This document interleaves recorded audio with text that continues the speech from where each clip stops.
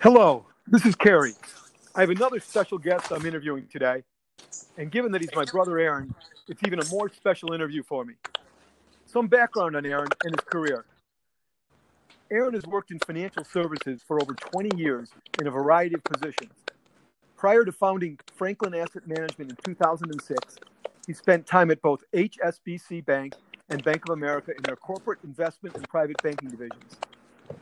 Now, as president and CEO of Franklin Asset Management, he manages a number of proprietary investments in real estate, distressed debt, equities, and private equity across a number of industries.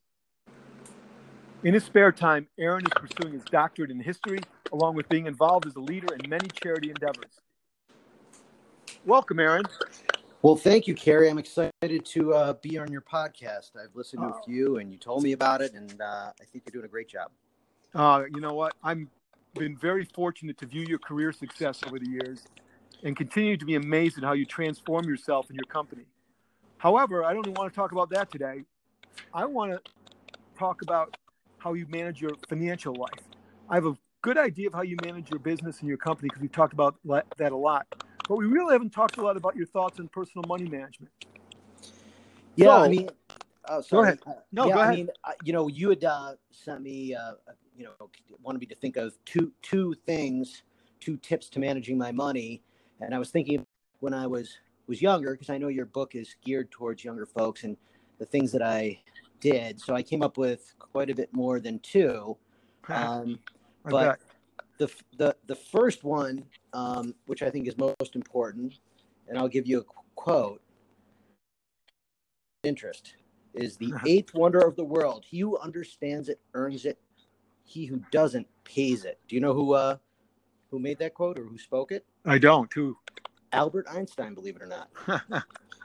So essentially, maybe for listeners that are not that familiar with compound interest, it's when you either you incur a debt that has a certain rate of interest, say 10%, and that 10% accrues, and now that's on your balance, and then the 10% going forward is on that increased balance.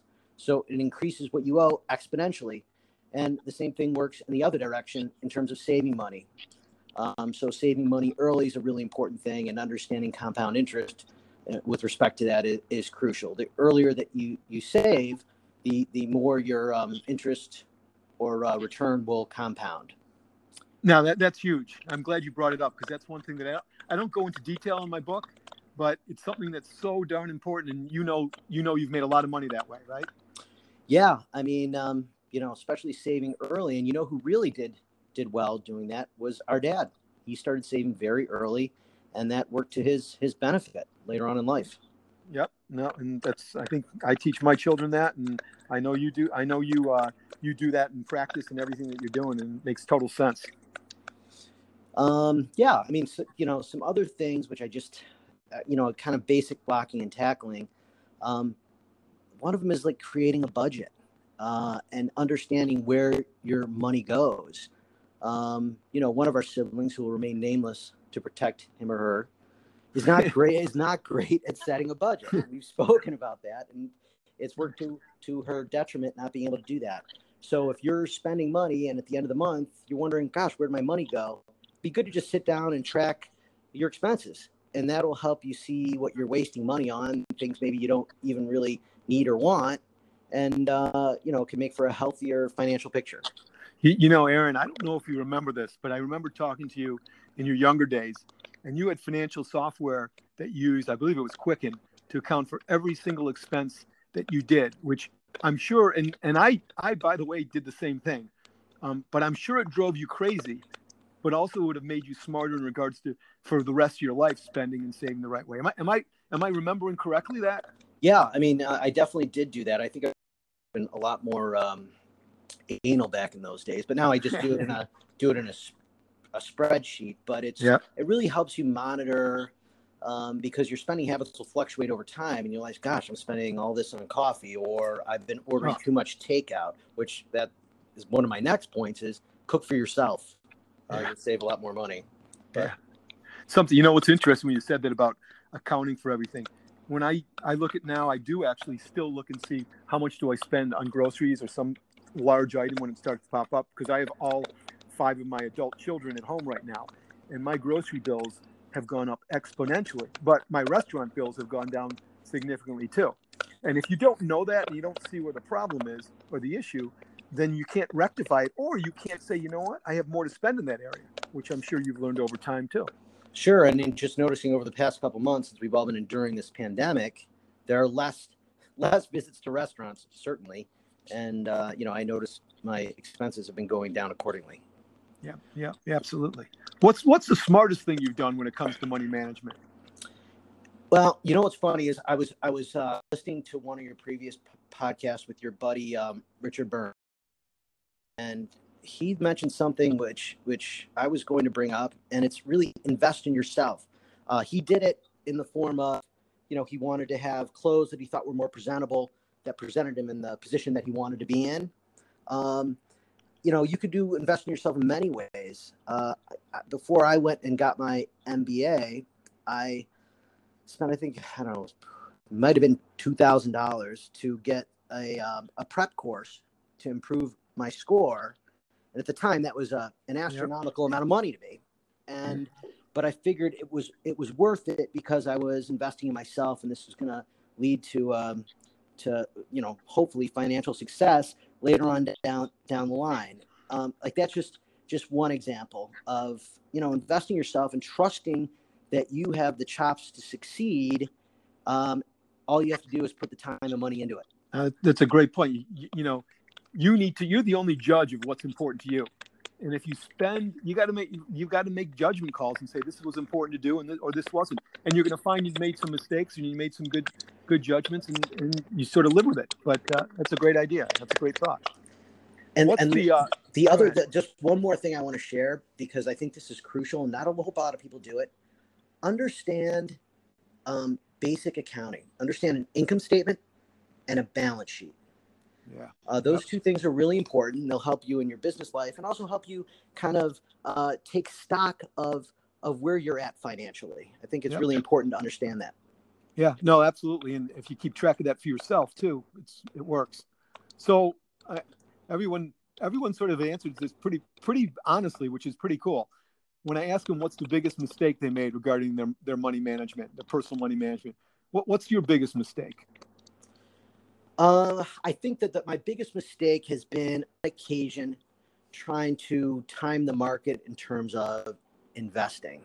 I've lost a lot of money doing it, and all the empirical evidence says you should invest or save steadily over time and be somewhat indifferent to the moves that the market is making, whether it's the bond market or stock market. If you invest incrementally over time, you should do well for yourself. I think that sometimes people like me and maybe you that has, finance education, they outsmart themselves and think they're going to outwit the market by trying to time it. And I've taken a hit a few times trying to do that.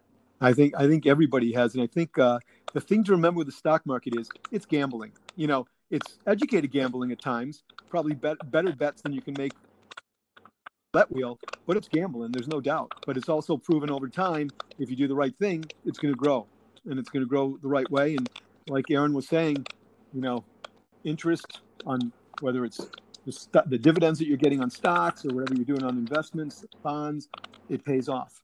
So as you were talking, I mean, you've been around for a while. You have some good thoughts. What pitfalls would you tell people, if there are any more, just a couple things or whatever, in regards to avoiding when they're managing their money? I kind of have two things which I think are random and sort of small, but I think hit home, and they end up adding up if you pay attention to them. And one of them is, both of them are relatively new phenomenons. One is subscribing to online services. I think we end up sort of accruing subscriptions to certain things, whether it's newspapers, periodicals, websites, and they renew automatically, and we don't even pay attention to them unless we're paying close attention to our credit card statement or bank statement. You need to really drill down and figure out which ones are adding to your life or adding value, and get rid of the other ones, and make sure that they don't just end up stacking upon themselves, because Next thing you know, it's hundreds of dollars a month that you just haven't been paying attention to. And the other thing is investing in the latest technology. Do you need the most recent iPhone? Is the one that you're working with right now sufficient to your needs? Same with a laptop or any of those things. The longer you can put off an investment like that, that's more money that's in your pocket, and with compound interest to your savings at the end of the day.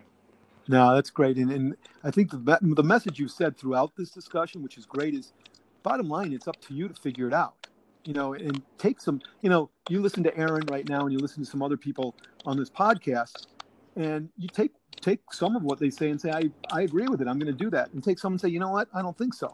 But ultimately, what you're saying, Aaron, as you're talking, is these are decisions that you're making over time and things that you learn. No one's going to do it for you. It's not like a lot of other things in life where, someone can teach you things. You'll learn, like Aaron was saying, from our dad.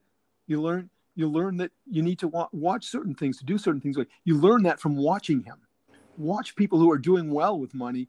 And Aaron is somebody who's done well with money. So I appreciate that you've been on the show, Aaron. And I'm sure this discussion has been extremely helpful for so many of my listeners.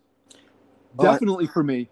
Well, I'm happy to help, support you, my brother. And if anybody gains any wisdom from this, I'm grateful for that. That's the idea. And I know after listening to, I feel much more comfortable because I know that if anything happens to my finances, I can rely on my younger brother to take care of me. This is Kerry Siegel reminding you to take control of your money before it takes control of you.